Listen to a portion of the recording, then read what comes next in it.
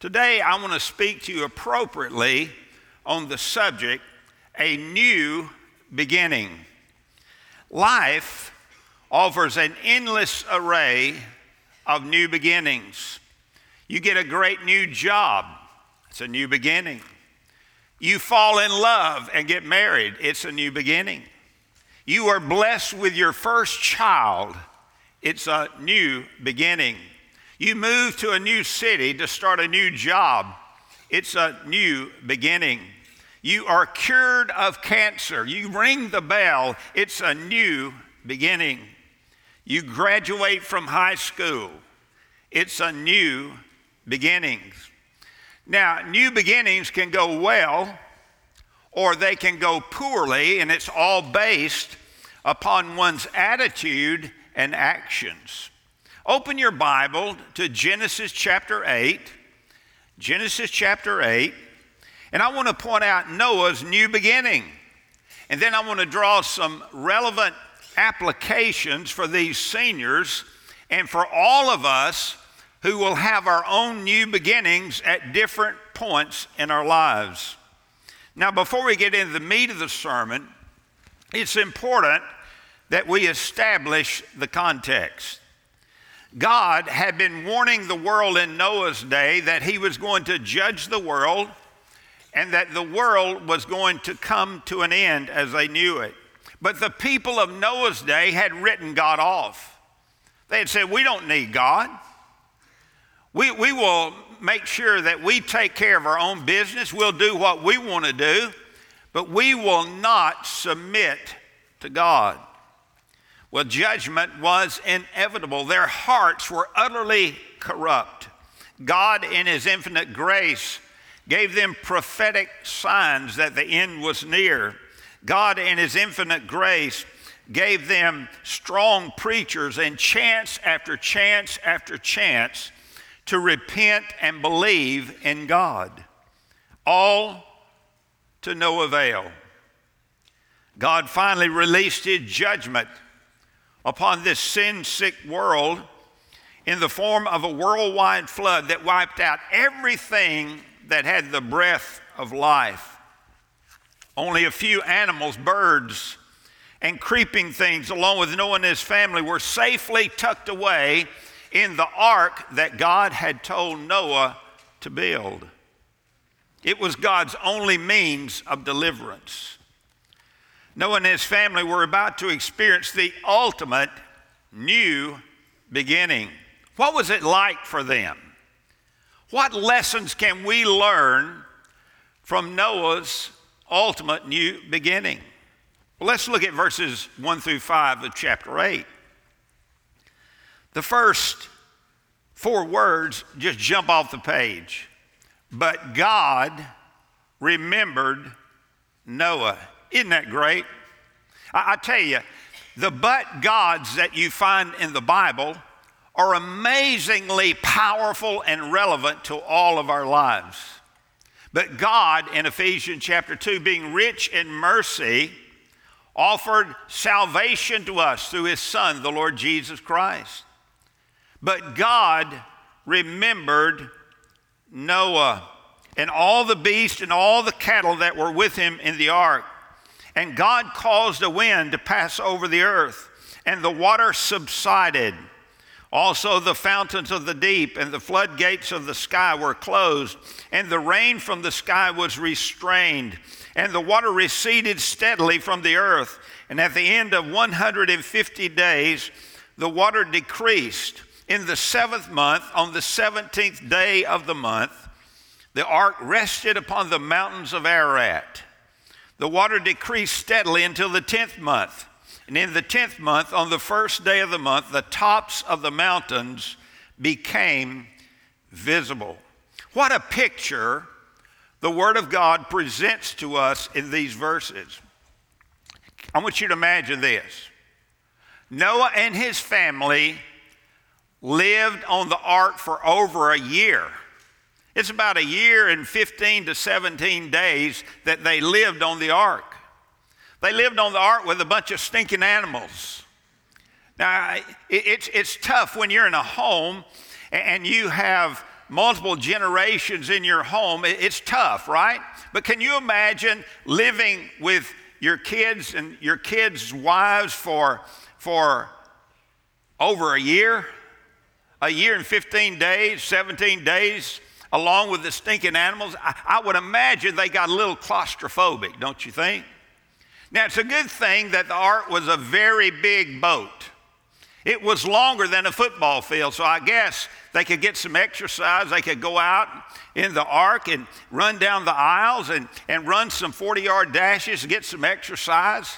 It was great for them that it was a big ark, but I tell you, after a year and 15 to 17 days, it had to be a little monotonous. But there they were. Now look, as far as we know, God did not speak to Noah the entire time they were on the ark. He did not speak to him. God had told him to build the ark. God told them to enter the ark. And then they entered the ark in obedience to God. And yet here they are floating on the flood of God's judgment with dead people and dead animals all below them. And they heard nothing from God. It was silence. I wonder, did Noah feel abandoned? Did he feel like God had forgotten him? Have you ever been there? Have you ever felt like God had forgotten about you? Have you ever felt like God didn't know what you were going through? And that you were abandoned by the living God? This phrase, "but God remembered Noah," jumps off the page. God hadn't forgotten Noah. God knew all about Noah. And God was there for him. By the way, when it says God remembered Noah, you need to understand that God has never forgotten anything. God has never learned anything because God knows everything. God is omniscient. There's nothing that God does not know. This was God's way of saying to us and saying to Noah that God will keep his promises. He will always keep his promises. In Genesis chapter 19, verse 29, the Bible says, "Thus it came about when God destroyed the cities of the valley," that's Sodom and Gomorrah, that God, here, notice it, God remembered Abraham and sent Lot out of the midst of the overthrow when he overthrew the cities in which Lot lived. So God remembered Abraham, and he moved in supernatural power to deliver Abraham's nephew Lot and his family from the judgment of God that was coming to Sodom and Gomorrah. In Genesis chapter 30, verse 22, "Then God remembered Rachel, Jacob's wife, and God gave heed to her and opened her womb." So God remembered Rachel, who had been barren, and when he remembered her, he gave her a baby. That baby's name was Joseph, a pretty important character in the Bible. But how did God remember Noah? Well, first, he kept his promise to deliver Noah and his family from the judgment of the flood. Secondly, he caused the flood waters to recede. The Bible says God caused that to happen. It wasn't something that just occurred by nature. Well, let me tell you, nature's laws are subservient to nature's Lord. Jesus is Lord of everything. The Bible says that he keeps everything in the world working the way God wants it to work. Jesus has that kind of power. So the wind blows. The sun's rays bring about evaporation, maybe for the first time in history, because before the flood, there was a water canopy that surrounded the entire globe. It filtered out the UV rays. That's why men and women lived 900 years. But that had all collapsed in the flood. And now the sun was shining. The winds were moving. Evaporation was taking place. And because the entire topography of the earth was radically altered by the flood, mountains were pushed up. Sea basins were carved out. Deep sea basins were carved out. And gorges and canyons and caverns were formed all over the planet.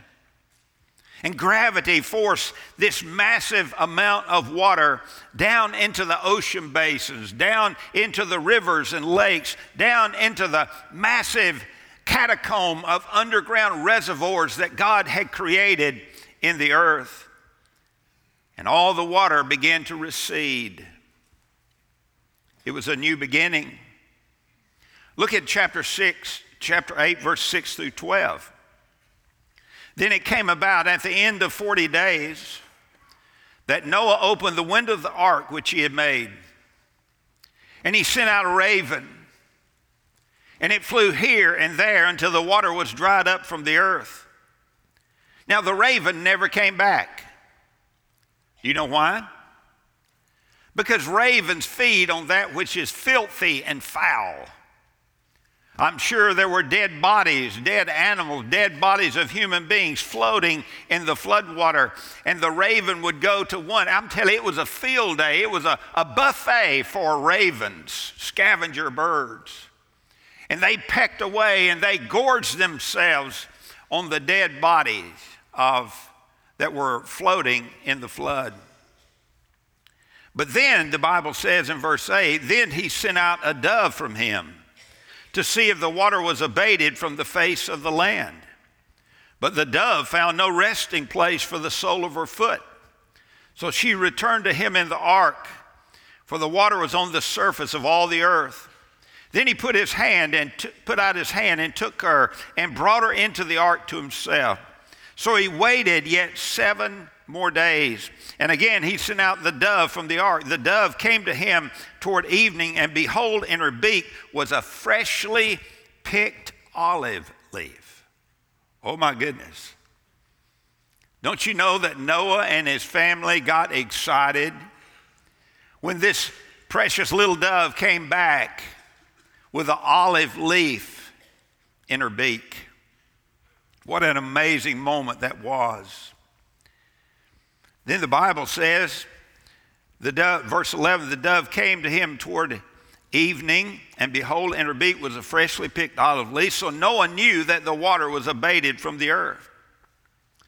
Then he waited yet another 7 days, sent out the dove, but she did not return to him again. Now, what do you think that told Noah? That told Noah that things were getting good out there on planet Earth, that things were growing again, that life was coming. The raven reminded Noah that in this new world there was death. But the dove reminded Noah that in this new world there was life. There was life. Now notice verses 13 to 19. Now it came about in the 601st year, that's the 601st year of Noah's life. It's the 7th century of his life. The water was dried up from the earth. Then Noah removed the covering of the ark and looked, and behold, the surface of the ground was dried up. In the 2nd month, on the 27th day of the month, the earth was dry. Then God spoke to Noah. Now underline that in your Bible. That's very important. Then God spoke to Noah. We know that God spoke to Noah and told Noah to build the ark. We know that God spoke to Noah and said it was time for he and his family and the animals to enter the ark. And now we find that here, as the earth has dried out and life is beginning again on the planet, God speaks to Noah again. And God spoke to Noah, verse 15, saying, "Go out of the ark, you and your wife and your sons' wives with you. Bring out with you every living thing of all flesh that is with you, birds and animals and every creeping thing that creeps on the earth." that they may breed abundantly on the earth and be fruitful and multiply on the earth. That's exactly what God told Adam and Eve in the beginning. God said, be fruitful and multiply. That's exactly what God intended for the animals to do in the very beginning when God created them. So this is like a new creation, a new beginning for planet Earth, a new beginning for Noah and his family. The Bible says in verse 18, so Noah went out, and his sons and his wife and his sons' wives with him. Every beast, every creeping thing, and every bird, everything that moves on the earth went out by their families from the ark. Oh, it must have been quite a scene. Can you imagine it? Noah is the first one out of the ark. Then comes his family. Then comes the animals. The only thing, there was nobody there to witness it except God. This is all that was alive on the planet at that time. Now, what do you do when you've been faithful to God, but it seems like his word has dried up? You do exactly what Noah did. You stay faithful to the Lord by consistently obeying him. Noah refused to cave in to doubt and discouragement. You know, when you're approaching that new beginning, there comes a time in your life where you're still back here, you're not in the new beginning yet, and you can get discouraged and you can be filled with doubts. But Noah would not give in to that. You know what I find interesting? The Bible says that Noah went to the window. Noah went to the window in the ark and he looked out. He didn't go to the wall and turn his face away from the window. He was excited about what was going to happen. And he wanted to see what the earth looked like. He fully expected God to come through for him. Let me ask you a question. Do you fully expect God to come through for you? Seniors, do you expect God to come through for you? Do you have that kind of faith in God? I hope and pray you do. So God spoke to him and told him it was time to leave the ark. I'm sure Noah's sons in the background were saying, it's about time. It's about time. They were ready. Noah was ready. But notice this. Noah and his family did not leave the ark until God said it's time to leave the ark. They didn't take matters into their own hands. It took great courage for them to step out of the ark. I love what Ray Pritchard said in one of his sermons. He said, and I quote, the ark had been their home for over a year, and it was safe. Now they were leaving the known for the unknown. The world they had known was gone forever. Cities gone, roads gone, homes gone, people gone, geography changed, landmarks all different. Nothing looked the same. Everything was new. It meant leaving behind safety and security. It meant trusting God for a totally unknown future. To leave the ark meant embarking on a new life with new dangers and new opportunities. And that's exactly what these seniors are doing. They're embarking on a new life. They've been with mom and dad all these years. They've been under their care. They've been under their protection. They've been under their provision all these years. But here these seniors are about to step out away from their families and begin a new life with new opportunities. And yes, even new dangers. It sounds a little scary, doesn't it? But it's exciting at the same time. Hey, that's what new beginnings are all about, right? In Genesis chapter 8, verse 20 to 22, the Bible says, then Noah built an altar to the Lord.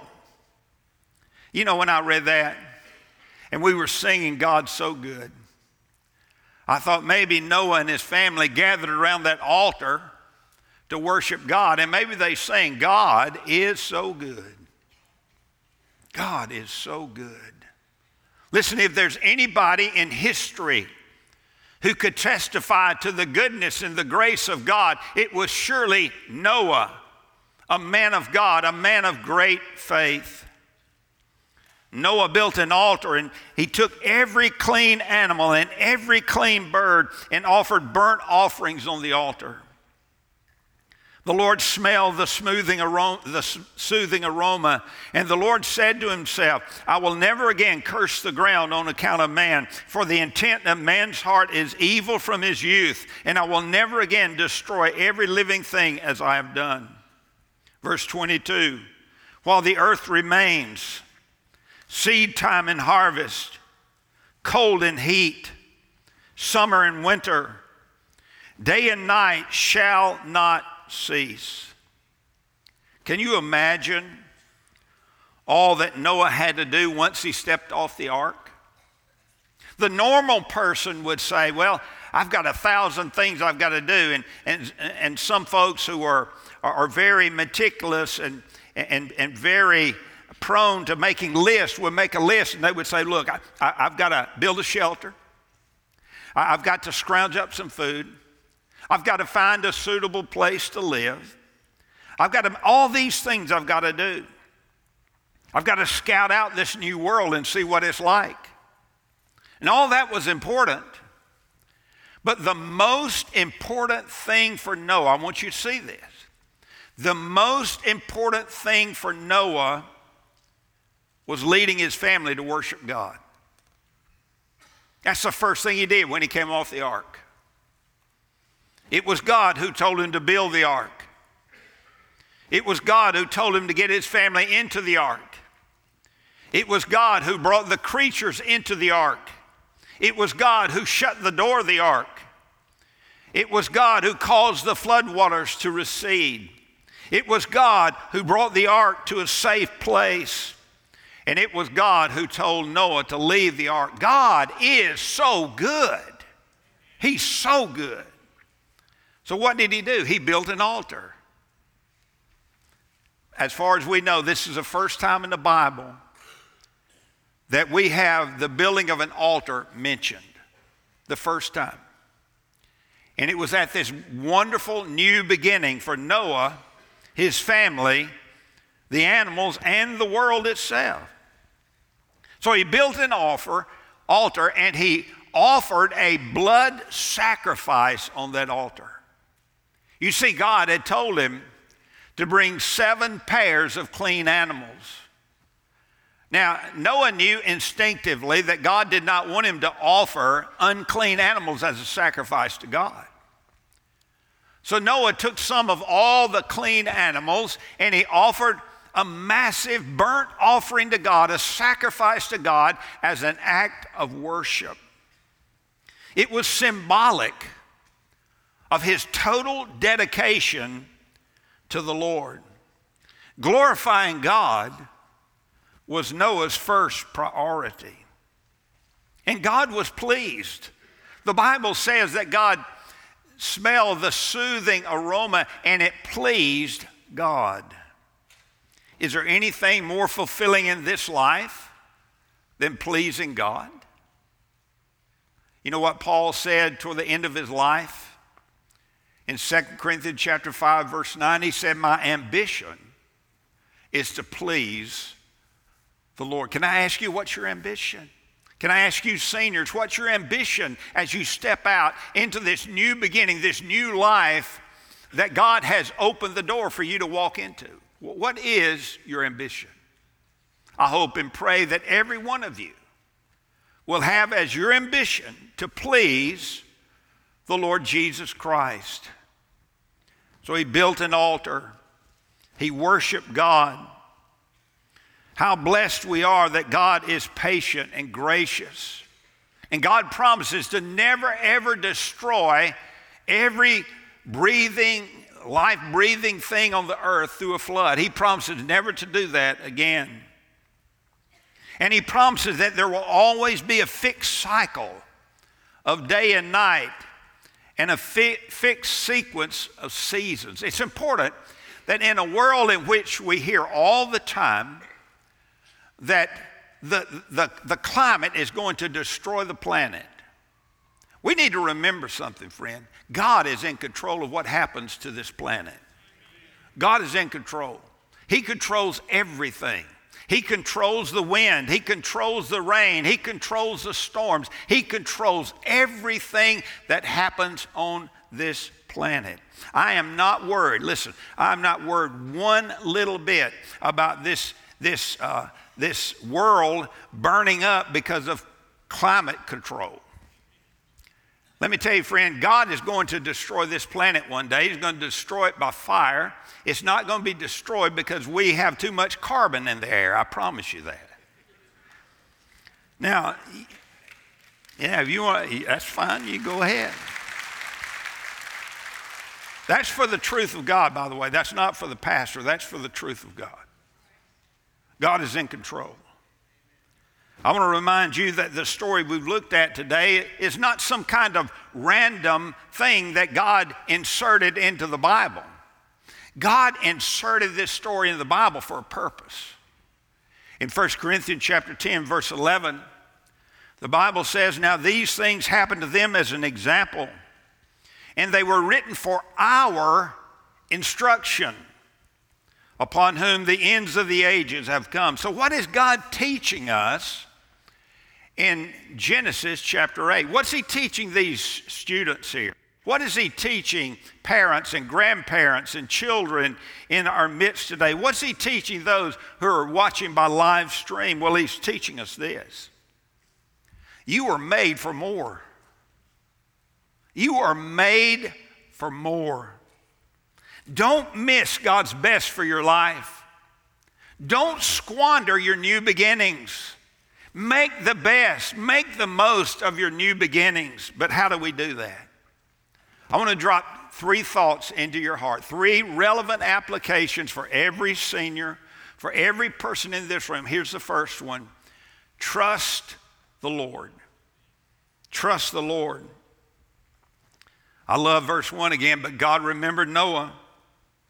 It's a powerful reminder to these students. It's a powerful reminder to everybody in this room that God keeps his promises.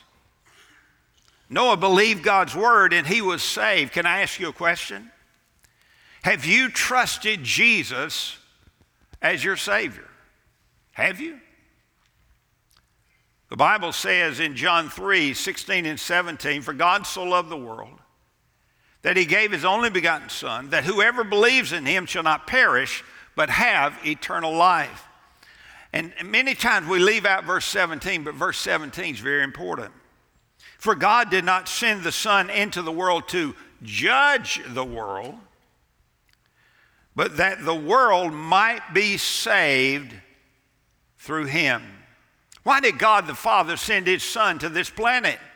To save our souls. Jesus is our ark of deliverance. And if we believe in Jesus, if we come into the ark of Christ, we will be saved and delivered from the wrath of God that is to come. And we can have a new beginning. The Bible says if you believe in Jesus, that this verse will be true of you in 2 Corinthians 5:17. "Therefore, if anyone is in Christ, he's a new creature." Listen to this. "The old things have passed away. Behold, new things have come." There's nothing like the new beginning of a new believer who has received Jesus as their Savior and Lord. I hope and pray that you will believe in Jesus today, that you will serve him with all of your heart, and you will experience this wonderful new beginning that Christ can bring into your life. But let me ask another question. We're talking about trusting the Lord. Are you already saved? Are you already saved? You need to know something. If you're a born-again believer, you need to know that God knows everything about your life. He knows exactly where you are. He knows exactly what you're going through. He knows exactly what you need. And he knows exactly when you need it. There's nothing about your life that is a mystery to God. Nothing. He loves you. He cares for you. You belong to Him. You've been adopted into His family. And He has promised that no matter the difficulty you might have to walk through in your life, and seniors, you will walk through difficulties. You'll walk through challenges. You'll walk through times of great sorrow and great temptation in your life. But I tell you on the authority of God's word that God will keep His promises to you. You can go to the bank with that. You can trust God. In Romans 8:28, Paul wrote, and we know that God causes all things to work together for good to those who love God, to those who are called according to His purpose. That's a promise God will keep in your life, teenagers, I promise you. Don't ever forget, you are made for more. Don't sell yourself short when God brings you to a new beginning. Don't waste it. Trust the Lord. Then, number 2, obey the Lord. Obey the Lord. It would have been easy for Noah and his family to grow a little impatient on that ark. When the ark settled into its place there on the mountains of Ararat, they could have easily said, look, let's grab an axe and let's cut a hole in this thing. Let's get out of here. But you know what they did? They waited on God. They waited on a word from God. You say, I want you to understand, there are times when you will find yourself in a situation, seniors and others, when you are pressured to compromise and you look for a way out. Or you're anxious to get married. Or you're making a decision about a job offer. Here's the word. Don't jump ahead of God. You hear me? Look at me, teenagers, seniors. Don't jump ahead of God. Wait on God. That's what Noah did. He waited on God. And God spoke to him and told him exactly what to do and when to do it. And he obeyed God, and God blessed Noah. And Noah's life history is recorded in this Bible, and he's one of the great heroes of faith that you'll find in Hebrews chapter 11. Wait on God. Don't jump ahead of God and make decisions that you will regret and suffer consequences that you wish you didn't have to suffer. The Bible says, trust in the Lord with all your heart. Lean not on your own understanding. In all your ways acknowledge Him. And listen to this. And He will make your path straight. He'll do that for you. He'll do it for these seniors. He'll do it for anybody in this room who's facing your own new beginning. Obey the Lord by expanding your comfort zone. Remember, Ray Pritchard talked about how hard it must have been for Noah and his family to step outside the ark when everything that they knew was gone. Their home was gone. Their landmarks were gone. Their friends were gone. It was a brand new world. And yet, by faith, they stepped out of their comfort zone and they obeyed the Lord. I want to encourage these seniors, attempt great things for God in your life. Don't waste your life. Attempt great things for God and expect great things from God. I'll tell you, you'll be blessed if you do. You are made for more, so trust the Lord, obey the Lord. And finally, number 3, glorify the Lord. Glorify the Lord. It's obvious that the Lord remembered Noah, but it's also obvious that Noah remembered the Lord, right? And he remembered the Lord by building an altar and by focusing. The very first thing he did in his life on this new earth was to worship the Lord by offering a sacrifice to God. Listen, seniors, you were created to glorify God. Did you know that? You were not created to make shaboodles of money. You were not created to be successful in the world's eye. You were created, seniors, to bring glory and honor to God. And I want to tell you something. If you're a born-again believer, I promise you this. If you glorify Him, the Bible promises you that you will enjoy him forever. Forever. That's why I'm saying you were made for more. In your new beginning, don't forget to dedicate yourself to God.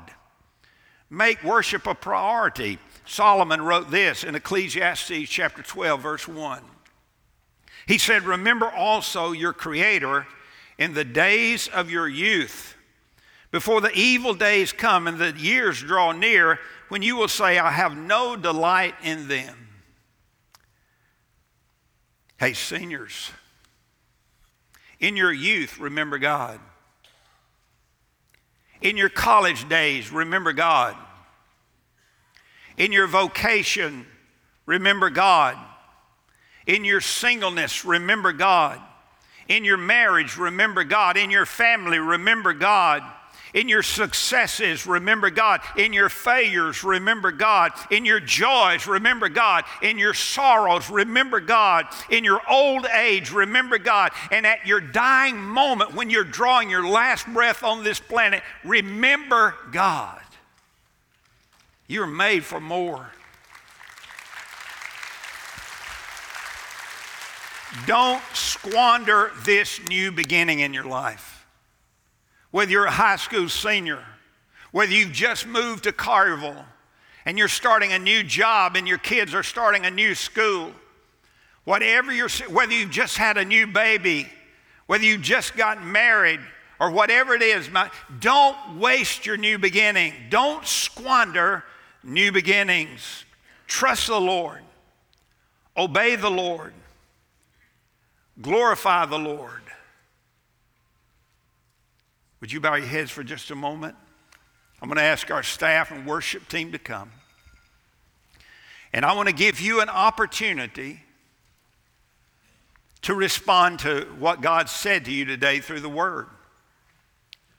I want to encourage you to come.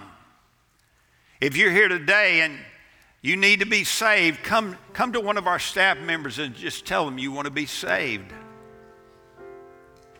You can be saved here today. Or if you're here today and you're saved and you're going through a very difficult problem in your life, maybe you want to come to the altar and pray and claim one of the great promises of God, because God always keeps his promises. Or maybe you're here today